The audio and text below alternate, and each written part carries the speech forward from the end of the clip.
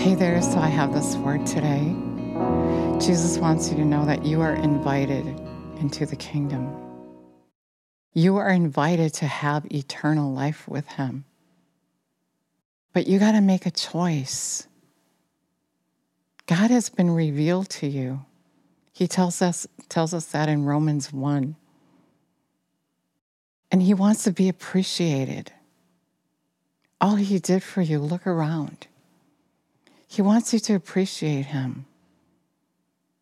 Did you ever give and give and give to someone and they forgot to even say thank you?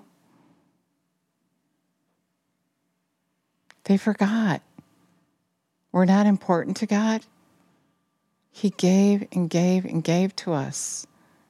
And now he's asking us to give to him, to be a part of his life. He's coming. And it's not his will that even one should perish. Not one. And so he's asking you to be a part of his life and to go tell. To separate from the evil. To tell people the truth. That Jesus is coming and there's going to be a day of judgment. And that we got to choose between good and evil, right and wrong. I was watching this little baby on Facebook the other day, and he was throwing a ball around and swearing in anger at the ball, in anger, and the dad was laughing. That disgusts me. And God, that disturbs him. The way the children are being brought up, evil is growing. That poor baby doesn't even have a chance. If that's funny to that parent, that is evil. God was talking to me about Romans 1, and I was reading this in the Voice translation. I want to just read some of this to you.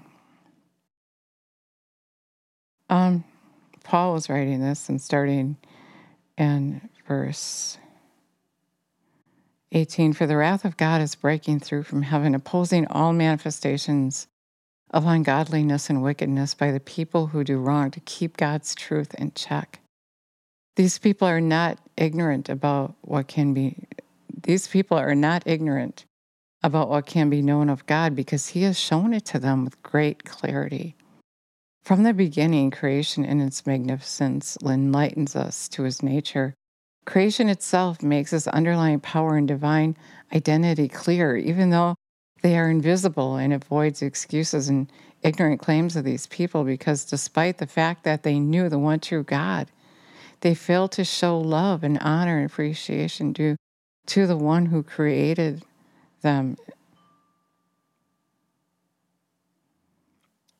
Do we appreciate him?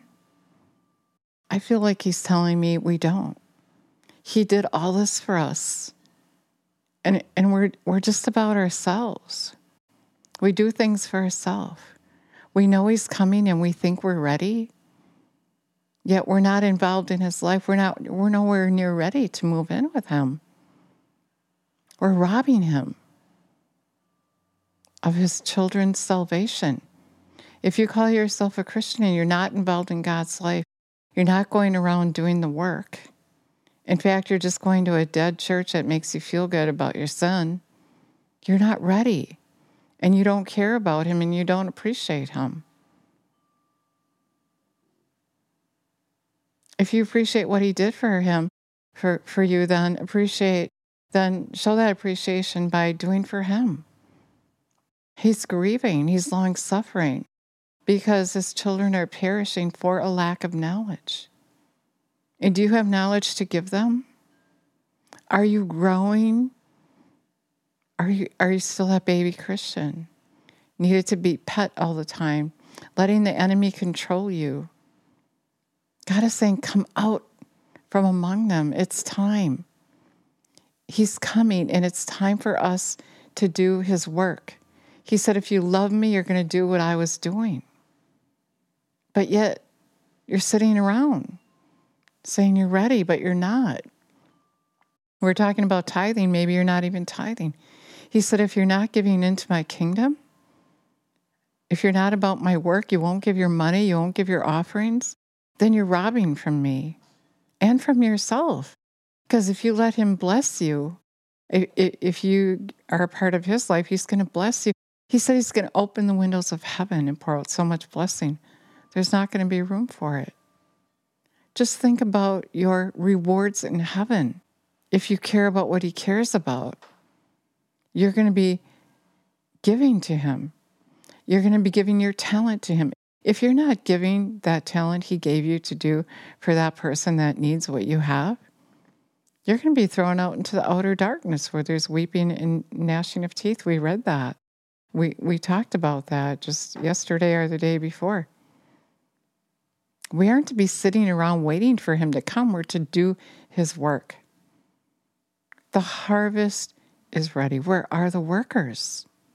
Where are the workers? When we choose kingdoms, we choose good over evil. Things are going to get so bad, Jesus said, that he's going to have to come early because we're not going to be able to tolerate them. And many, because they're not listening and they just are enjoying their sin and thinking it's okay and God loves everyone, he loves you, but not everyone gets to live with him forever. You make your choice now. You're invited and you're choosing. He's not denying you, you're denying him. You have to choose. So God gave them over to their lustful hearts. As a result, they violated their bodies, invited shame into their lives, hell by choosing foolish lie over God's truth. They gave their lives in devotion to the creature rather than the Creator himself. Because it's despite the fact that they knew the one true God, and backtracking because I missed, they failed to show love, honor, and appreciation due to the one who created them. They claim to be wise, but they have been exposed as fools, frauds, and con artists. You can't fool God. Only a fool would trade the splendor and the beauty of the immoral God to worship images of the common man or woman, bird or reptile, or the next beast that trumps along. So God gave them up just like they wanted to their lustful hearts. Desired as a result, they violated their bodies, invited shame into their lives. How? By choosing a foolish lie over God's truth. They gave their lives in devotion to the creature rather than the Creator himself, who is blessed forever and ever. That's why God released them to their own vile pursuits. And this is what happened. They chose sexual counterfeits. Women had sexual relations with other women, and men committed unnatural, shameful acts because they burned with lust for other men. The sin was rife, and they suffered painful consequences. And it goes on. And this is a Voice translation. And it's really good. It just makes it really, really clear. It says that they had no mind to recognize God. He turned them loose to follow the unseemly designs of their deprived minds and do things that should not be done. Their days are filled with all sorts of godless, living, wicked schemes, greed, hatred, endless desire for more, murder, violence, deceit, spitefulness. And if that's not enough, they are gossiping, slanderous, God-hating, rude, egotistical, smug people who are always coming up with even more dreadful ways to treat one another. They don't listen to their parents. They lack understanding and character. They're simple-minded, and despite the fact that they're fully aware that God's law says this way of life deserves death, they fail to stop, and worse, they applaud others who are on this destructive path. They are simple-minded, covenant-breaking, heartless, unmerciful. They're not to be trusted. Despite the fact that they are fully aware that God's law says this way of life deserves death, they fail to stop, and worse, they applaud others on this destructive path. We got to get it together. Jesus is saying, if you're calling yourself a Christian, yet you're not about my work, if you're just sitting on the couch waiting for me, then on that day, you're going to wish that he never came. He's going to come like a thief in the night, and you're going to think you had time, or you were good. You did good. You're good. And all of a sudden you're going to realize your judgment before he even opens his mouth. Not everyone who calls him Lord is going to enter into the kingdom of heaven, but those who do the will of the Father. And many are going to say, but Lord, I went to Sunday school. I went to church every Sunday, every Wednesday. I taught Sunday school. He's going to say, but you didn't do what I told you to do. You didn't practice his law. And when you break one law, you break all the law. You got to move all the way into the kingdom, right here and right now. Prepare. Grow up. Be like him. Do his work. Getting out the spots and the wrinkles are getting rid of the sin that the enemy tells you is okay. If you never ask Jesus to come live on the inside of you, you want to do that. He said he will if you heed his voice. Revelation 3:20, if you heed his voice. You don't say a prayer and then you just totally ignore him. It's a relationship. He calls us his bride. You got to get ready for the groom. You don't just sit around and say you're ready. He wants you to know you're robbing him.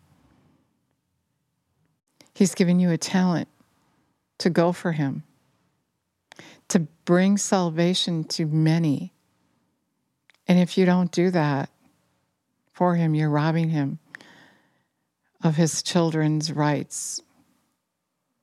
Innocent people not knowing the truth because you didn't do your part, you're going to be held accountable.